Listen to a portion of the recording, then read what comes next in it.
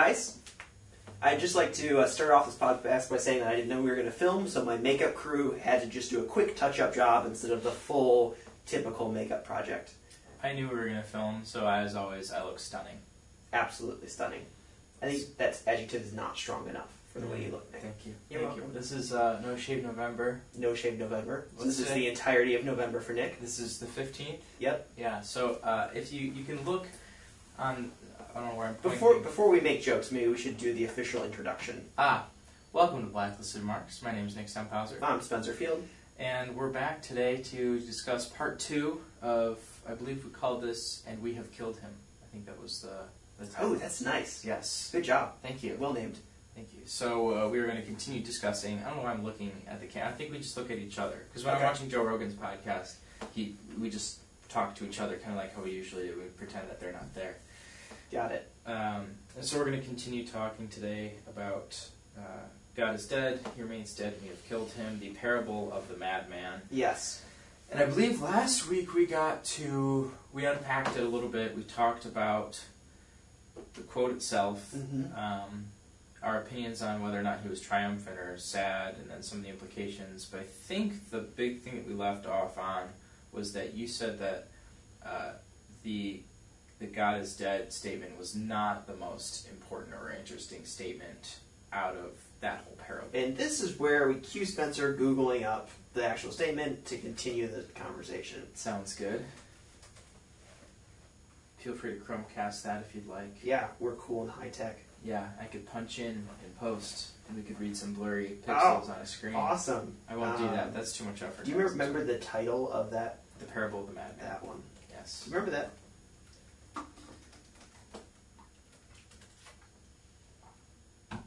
Anyway, back to my beard. Yep. You can see Spencer's beard on camera. Back to Nick's beard.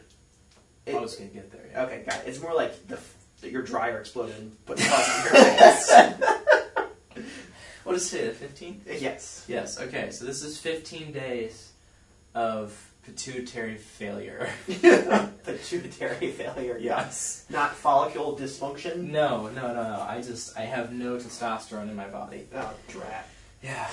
So, do you have it up? Yeah, I'm working on being able to defend my comment. Gotcha. Maybe. Did I really say that?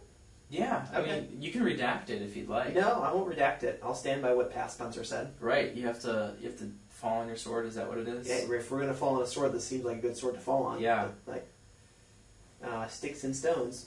Let's see here. Yeah, okay, here we go. This is coming back to me. So I'll just maybe read the second paragraph here to provide context, because not everybody may have listened. So the second paragraph reads, "The madman jumped into the mist and pierced them with his eyes. 'Whether is God,' he cried. 'I tell you, we have killed him, you and I. All of us are murderers. But how did we do this? How could we drink up the seas who gave us the sponge to wipe away the eternal horizon? What were we doing when we unchained the earth from the sun? Where is it now moving? Where is it moving to? Away from all the suns, we have plunged continuously backwards, sideways, forwards, in all directions. Is there still any up or down?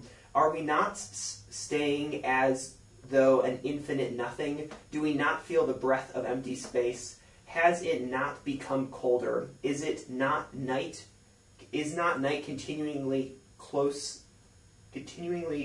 in on us? Do we not need the light of lanterns in the morning?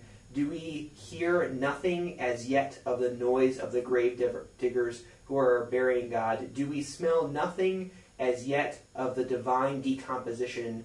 God's too decomposing. God is dead. God remains dead. We have killed him." Okay. I'm now fully loaded for both guns ready to defend this. So we had this conversation. I'm not sure where it ended.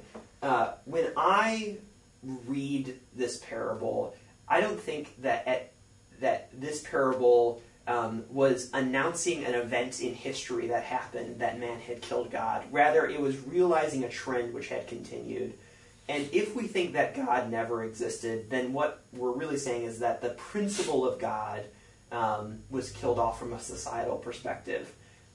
So I would say the reason I'd say that is not the most stunning statement in the parable is twofold.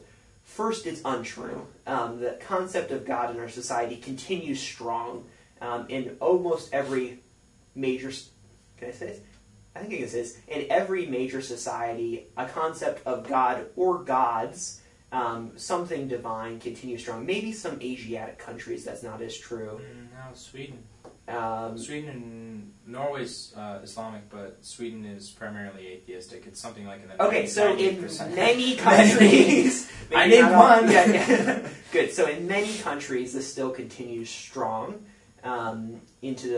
as a part of our society. I'm not going to go there. The second thought I would have is that as God may never have existed other than an idea, that this was a statement rather of an individual than a society. So first I'd say that it wasn't actually true, and second that even if it was true, it didn't have that much of an impact because it was all done on the personal level. So I think a lot of these other commentaries, like what is the ramifications of that, how does that affect us, and how do we view our relationship with that, is more important than the original statement. And it's also more personal. So I think what he was saying... Yeah. I would definitely agree with you that, the idea of God isn't gone. We have not killed it. It's still prevalent, obviously, except for Sweden.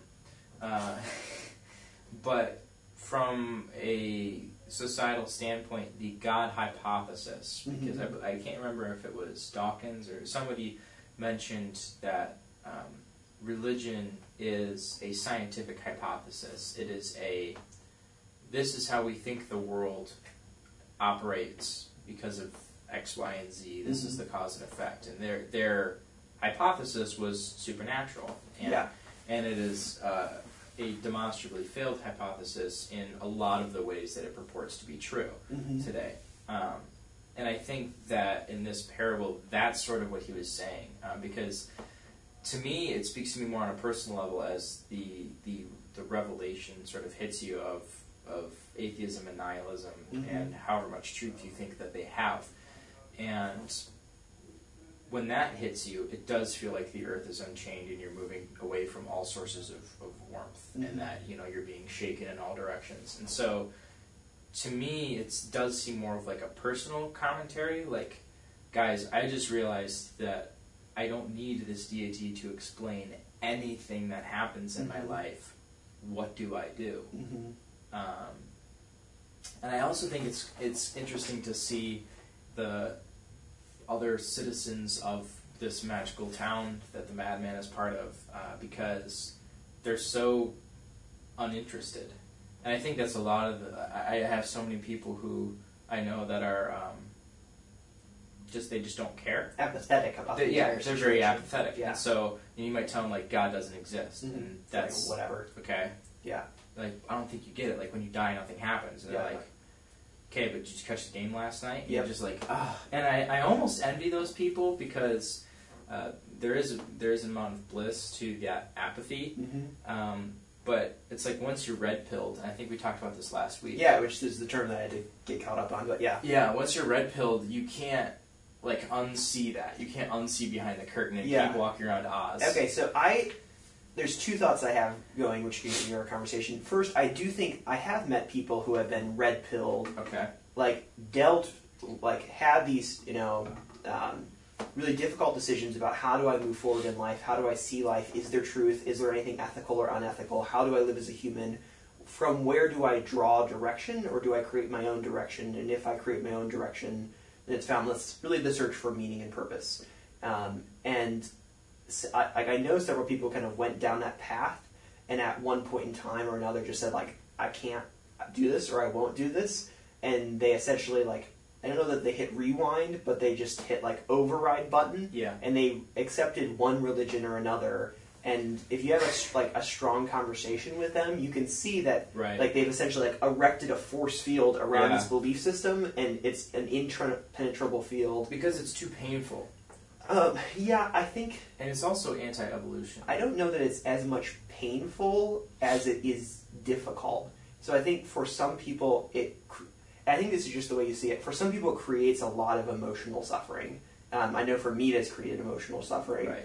But I think for me, the emotional suffering is a significant part, but the larger part is this creates an intellectual problem, and a problem which doesn't have a solution to it, but also demands a solution. Right. And that constant demand of needing a solution and not having a solution sucks up a ridiculous amount of emotional and psychological energy. It's just a black hole. Yeah. And so I can really understand why, both from an emotional perspective, somebody would create a protective barrier, but also from like a functioning as a human perspective, like I want to pursue my career, I want to pursue relationships, I want to pursue my financial success, I want to pursue developing a strong community. I've got shit to do. I can't worry about Friedrich Nietzsche and his depressing books. Yeah, and so for me, and this is descriptive, not prescriptive, like certainly there are like negative emotional ramifications that I have to deal with. But if I could get rid of one, the emotional ramifications, or the ontological ramifications, I would get rid of the ontological ramifications. I can deal with the emotion side. Ontological being the study. Ontology is the study of being human, and so trying to figure out what the ramifications of that philosophical process are. Now, I think I'm trying to remember back to our conversation. I don't know if we had gone here or not, but I think this could be an interesting place to go. And I think we've demonstrated our difference on this in the past, in regard to whether or not this was a good thing. So, is the death of God or the perceived death of God, a positive thing for our society or our world, or is it a negative thing? A couple answers to that. You could say it's a relevant answer, because apparently it's done nothing. From a statistics perspective, 90% of citizens of planet Earth, this pale blue dot, still attribute their life or the universe or something to a deity. So Nietzsche saying God is dead hasn't done much to society. He was also post-Enlightenment, and that was very much that was to me the true death of God, when we supplanted the religious hypothesis for the scientific method. That was, in my opinion, the real death of God, and I think Nietzsche kind of just came along a little bit late and proclaimed it to this village of apathetic individuals. But then you could also go the Jordan Peterson route and talk about how atheism goes hand in hand with cultural Marxism, which goes hand in hand with a destruction of a society. And you know me and how stubborn I am, and to say, when somebody says, well, Hitler was an atheist, well, Mao was an atheist, and I'll fight that to the death, saying that had nothing to do with him killing hundreds of millions of people. But Jordan Peterson comes along, and he actually draws an astounding connection with, when you remove God, it's not, you're not a Catholic, or you don't believe in Allah. It's more along the lines of, you are removing metaphysical, Jungian, human archetypes. You are tearing down the metaphysics, the ontology of what it means to be a human, and in its place, there comes corruption. And so he gives an absolutely fascinating breakdown of the origin of religion itself, and that it came from dominance hierarchies, that it came from basically naturally selecting traits that became this meta-hero. Like the person of Jesus has a multiplicity of traits that we aspire to have in our leader, in our in the alpha male, and the best possible version of a human. You see this in chimpanzees and in lobsters and you see this all over the tree of life.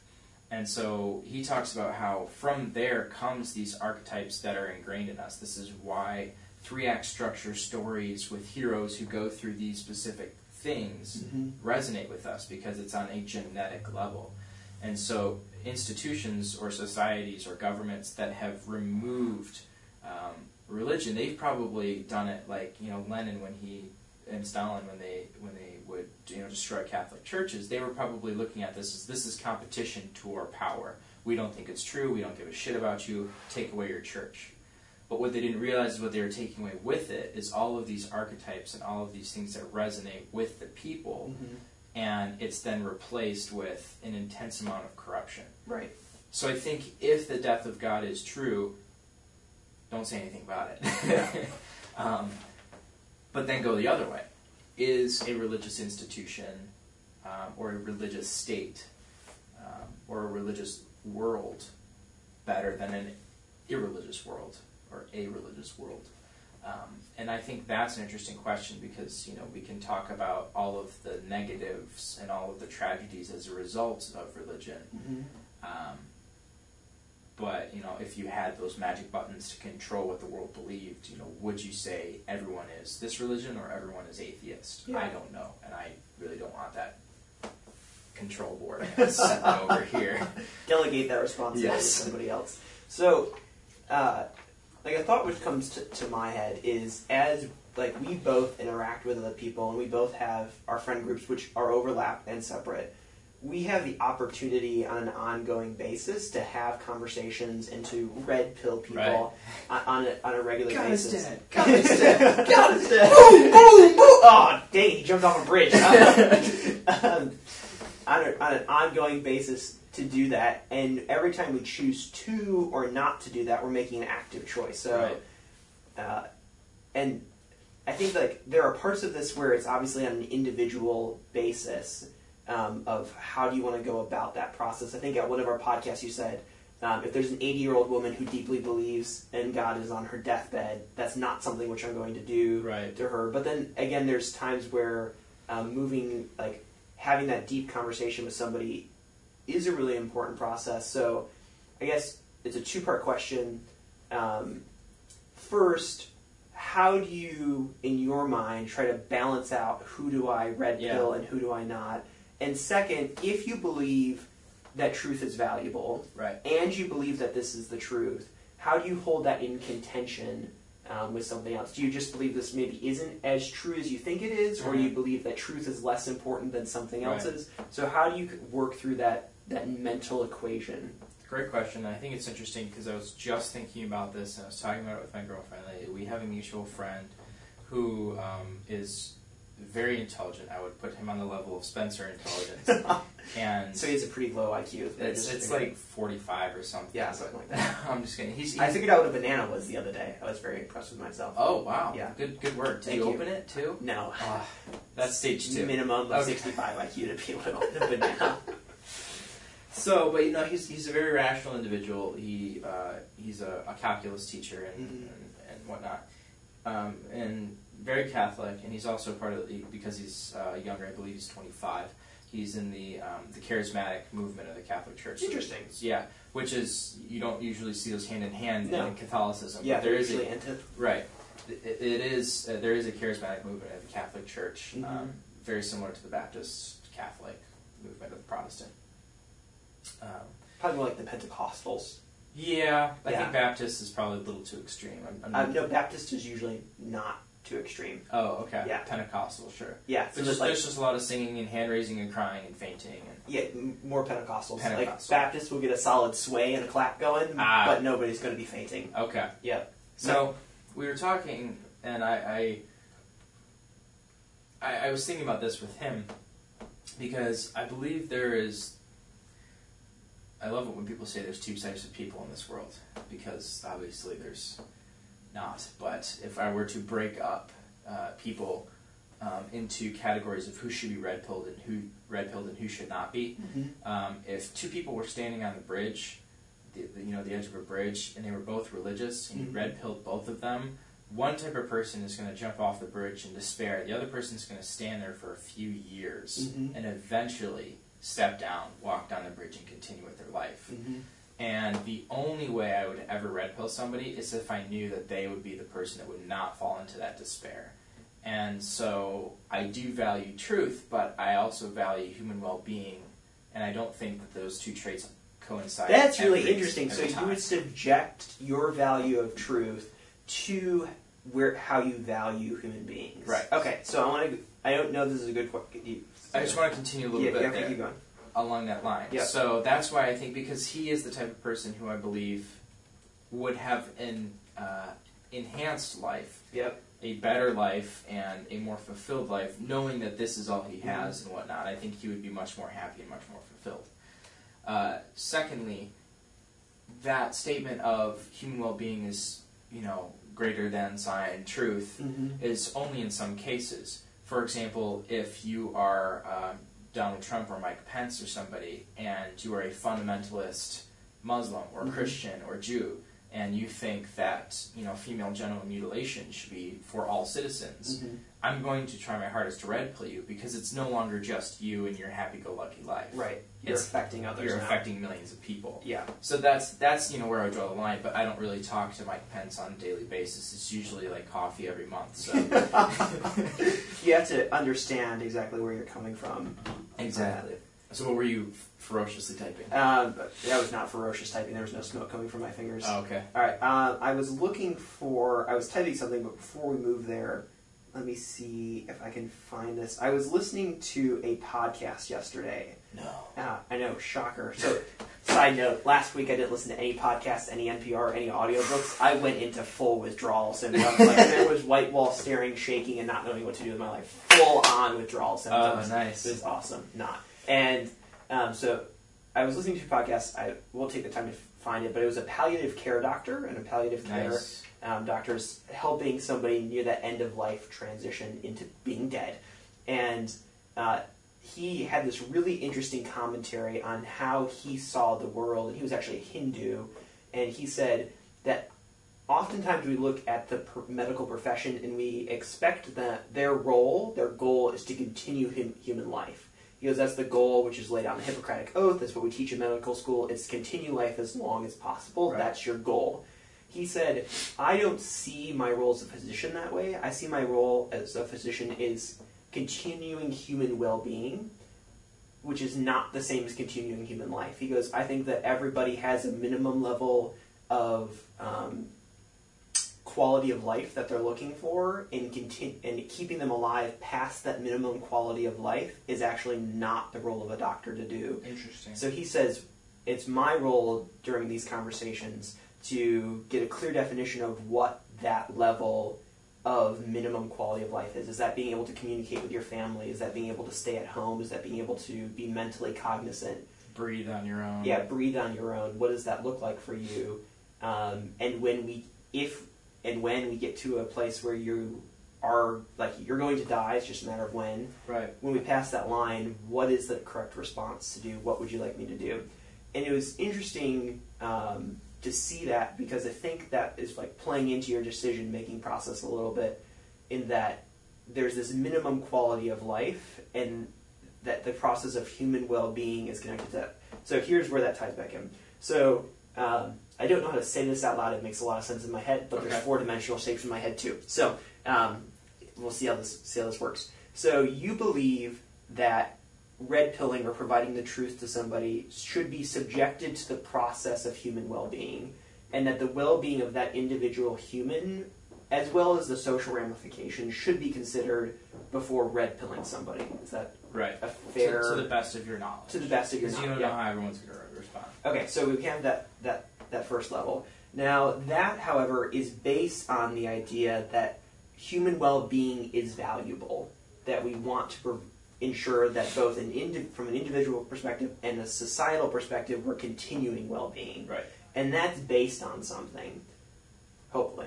Yeah. And if that's based on something, you're probably basing that on some sort of truth that you hold. Right. And so we almost create this circular cycle, which is I hold this truth of human value, I also hold this truth of what is really real, and we're almost taking two truths, and we have some sparks between them. Because at one side, we're like, this is true, it is valuable to communicate truth to others, and at the same time we say, it will harm a human well-being, and we don't want to do that. So these two truths are almost coming into friction with one another, and it at least in my mental image of this. And that, I think, produces this really interesting concept of we're taking truths and they're competing against each other, but if they are both true, then there's some like underlying connection between these things. So it's almost like a rattlesnake trying to bite its stinging tail. Do you see that same type of... okay, maybe that's just within my mental processes. You were close, and then I think you... took a left turn? Yeah, you added a little bit of ingredients and made something different. Okay. So it is, assumedly, it is true that everything involved with the red pill is true. Okay, so, God doesn't exist, nothing happens when you die, you have no free will. Let's just say that's like your typical 3 essential oils and vitamins inside of this red pill. Then it is also true that human well-being is of value. Mm-hmm. I did not say, nor do I think I would argue, that sharing all things that are true with everybody at all times is of value. And so I think you have to pick between the two. Here's an example. I use this example when discussing religious fundamentalism or moral fundamentalism. So if you're a Coptic Christian in Syria and ISIS has had the misfortune of invading your homeland, and they take you, your wife, and your daughter into the street, and they're pouring gasoline on you, it is very clear to you and probably to your wife what is about to happen to you. But do you lean down and tell your 7-year-old daughter, it'll be okay? It will be okay? Or do you say, you're going to hate everything about the next 15 minutes, What do you say? Now, obviously, you could red pill her, right? That is true. But I would not say that it is valuable to provide that truth to her. I would say that her well-being as a human is of far greater value. And so you would lean down and you'd say, it will be okay. In the same way, whether it's the 80-year-old grandma on her deathbed or it's the 2 people on the bridge, you just have to look at their life situations. To me, it also, here's an ironic statement, it's almost like playing God. It's like we have the truth, assumedly, and we're choosing who to give to people. That makes 2 assumptions. 1, that we're right, and 2, that we have the right to affect people's lives with this truth. I do a lot of weightlifting coaching, not professionally, I don't get paid for it, but I just have a passion for it. And a lot of times, diet, nutrition, and weightlifting, it's just fraught with misconceptions. People think you need to have 1 gram of protein per pound of body weight, and so they'll go out and they'll buy these big drums of whey protein powder, and they'll down 200 grams of protein a day. What they don't know is they're setting themselves up for kidney failure, and they're pissing out 70 grams of that protein because they don't need it. And I'll tell them this, and they'll just be astonished. I've just affected their life, and now they have to change their life situation, and that's or ignore you, me, which so often happens. But I have given them that information, and do with it what you please. But that's a lot less impactful than saying, like, when you die, nothing happens. Everything that you are currently pursuing in your life is entirely worthless from a cosmic perspective. And I think that's where it's like, we don't have the fortune of having the good news. We have, like, the kind of sad, shitty news.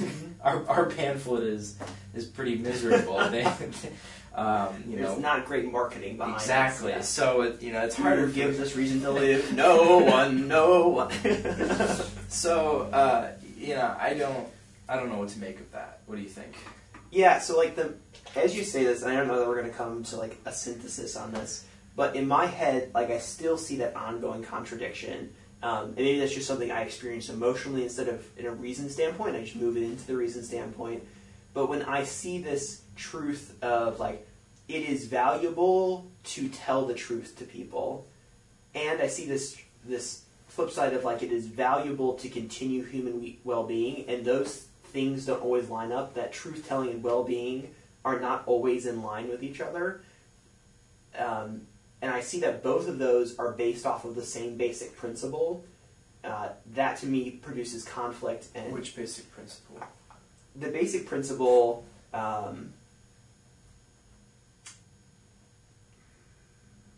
because I don't see them as logically dissonant. So, like, if I was to make this a graphical image, I would say, like, here, watch this break. It's time for Spencer's analogies. Strap in, kids, it will make no sense. Okay, so if we had this, like, ball, alright, so we had this ball, and this ball was, like, a ball of truth. So, like, in my head, this is blue, and it has the word truth written on it, alright? So we have, think of this Superman worked for the newspaper where Lois Lane worked, and they had the globe with the words circling it, so that's we have our ball of truth, alright? So kind of off of our ball of truth... Welcome back to Judge Judy's Divorce. Judge Judy Small's claims court was bad enough, but divorce court, yes, we did have to clean some broken glass and some fruit off the walls. Right. But we did get there. We salvaged one orange. Yeah, we did. So it wasn't that rotten, actually. I think before, pardon the interruption, before we were discussing about the uses of discrimination, I was discussing the indiscriminateness of thought and how that is of detriment. And Spencer, I believe off air, delved down this path of talking about how discrimination is a mental tool that is used and often leads to intolerance, and then intolerance is not good. Do we want to go back through that path? Because I'll go back through it. I just don't know that it's as interesting as some of the other things we've been talking about. Well, I think it is important. Okay, here we go. Because... Buckle up, ladies and gentlemen. It's time for Spencer's Analogy Round 2. Same time, same place, different analogy. Actually, there's no analogy here. So, I view discrimination as an intellectual tool used on an ongoing basis. It's used every day to make basic decisions like, what do I want to have for breakfast? What do I want to wear? How do I want to drive to work? That the process of discriminating is a necessary tool for human intellectual existence. Yeah. Now, when discrimination becomes intolerance, we enter a new category. So, like, let's say I have the choice of both an orange and an apple for breakfast, and I choose the orange. I've discriminated against the apple, which is fine, but if I become intolerant of apples, saying, like, apples are the bane on our society, and the only reason President Trump was elected was because of apples, like, then we've moved into a category of intolerance. Now, when intolerance enters the picture, that doesn't necessarily mean it's bad. There's behaviors which should not be tolerated. There are actions which, or thought processes, I don't know about that, which may or may not want to be tolerated. I'm not going to commit on that one. And there are certainly, we'll just stick with actions which may or may not want to be tolerated. And as soon as you enter the category of intolerance, it doesn't mean that instantly any type of intolerance is bad. Intolerance of murder or intolerance of dehumanizing activities could be seen as correctly intolerant.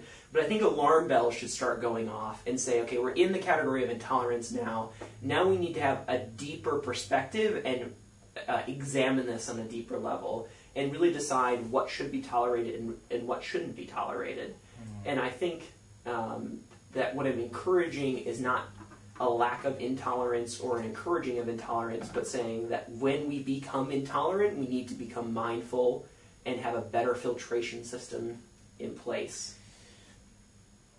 Yes and no. So, in my foray into the unhinged regressive left, I've found people who are trying to instantiate socialism and Marxism and communism into the United States. Did I tell you I went to the socialist meetup of Ann Arbor? No. Oh, I did. That's we should definitely talk about that. That was a lot of fun. So it's kind of amazing that there are people who, mostly millennials, who have had no, actual real world interaction with socialist regimes. Dumb millennials, useless for nothing. Yeah, said the 19-year-old. I don't think you're actually a millennial. What's your year? No, I was 98, so technically I'm... So you can just bash my generation. Woo! But they... This was really disgusting, is on one of the banners, the posters that they were carrying at one of these rallies was, no Trump, no KKK, no fascism, and it was like pro-NAMBLA. Mm-hmm. And for the audience that doesn't know... I was just smiling out pretending I know what NAMBLA is. Right, yeah, that's the North American Man-Boy Love Association. That's a pro-pedophilia organization. Yep. And that, to me, is where, like, this indiscriminateness of thought, like, mm-hmm. I am intolerant of pedophilia. Mm-hmm. My apologies. Sorry, guys. And I am intolerant of Sharia law and intolerant of anti-gay sentiments in a million different places. And so...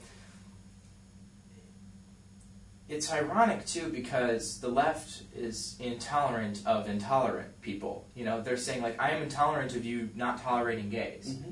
and I'm going to shut you down. Mm-hmm. And so they unwittingly, or wittingly, are being hypocrites, and they are discriminating and saying, you are wrong to believe this, we are right to believe this. Mm-hmm.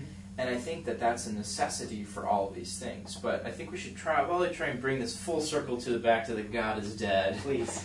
And I think how it relates is this idea of, if it's true, do we have the responsibility or the right to share that truth with people? Good question. And I think what's interesting to me is the difference between somebody who is a Christian and whose mission, or maybe Jehovah's Witness, and whose mission in life is to share the good news, and that's it. That's what their goal is to promulgate this information to everybody indiscriminately. It's interesting that there's that... Oh, Goodbye. It's interesting that there is not the same amount of liberty, perhaps, or frivolity given to people who have less happy news. And I personally don't find, Christian views to be happy or joy-giving. There's some stuff in there that's great, and there's some stuff in there that's not great, but, our news is a lot more depressing. And I think it's depressing, but only superficially. I think nihilism, because it's nothingness, isn't anything. It's not depressing and it's not joyful. It merely is. Our responses to it are... check out this full circle. Our responses to it are what color it, whatever color it may be, whether it's depressing or joyful. And you mentioned at the very beginning of this podcast that most times people find this rabbit hole much too overwhelming and end up just ascribing themselves to a religion. And that's why I think you and I are so taken by Buddhism, because it's very much a letting go. You are not trying to grasp at the stream. You are not trying to hold anything into being. You are acknowledging the decomposition of all things, the change and the fluctuation and the death of all things. And I think that's sort of where Buddhism has its appeal to many, many, many atheists and nihilists, like Sam Harris. Not a podcast without a callback. Who, is the pinnacle of no supernaturalism, and yet still holds the majority of the tenets of Buddhism to be true, not because it's a cure, but because it's very much compatible. It's not like you're drinking away the pain with this religion. It is very much compatible with both things are true at the same time. From disregarding the reincarnation and whatnot. Yeah, the wheel of death and life. I think I'd agree with most of that. Okay, so rapid fire time. Okay. All right. So to end the podcast, we've been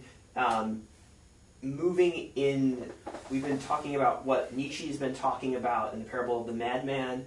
We spent the last podcast really diving into each kind of paragraph and looking at some important parts. We've kicked off this one by my conversation with whether or not I thought it was the most important comment, as well as the impacts of that statement and whether or not we should continue to Red Pill Society and how we work off of that. So if we were to take the most important questions we've asked so far, if you pick two, I'll pick two, and then summarize that information down, I think that would be a phenomenal way to end our time.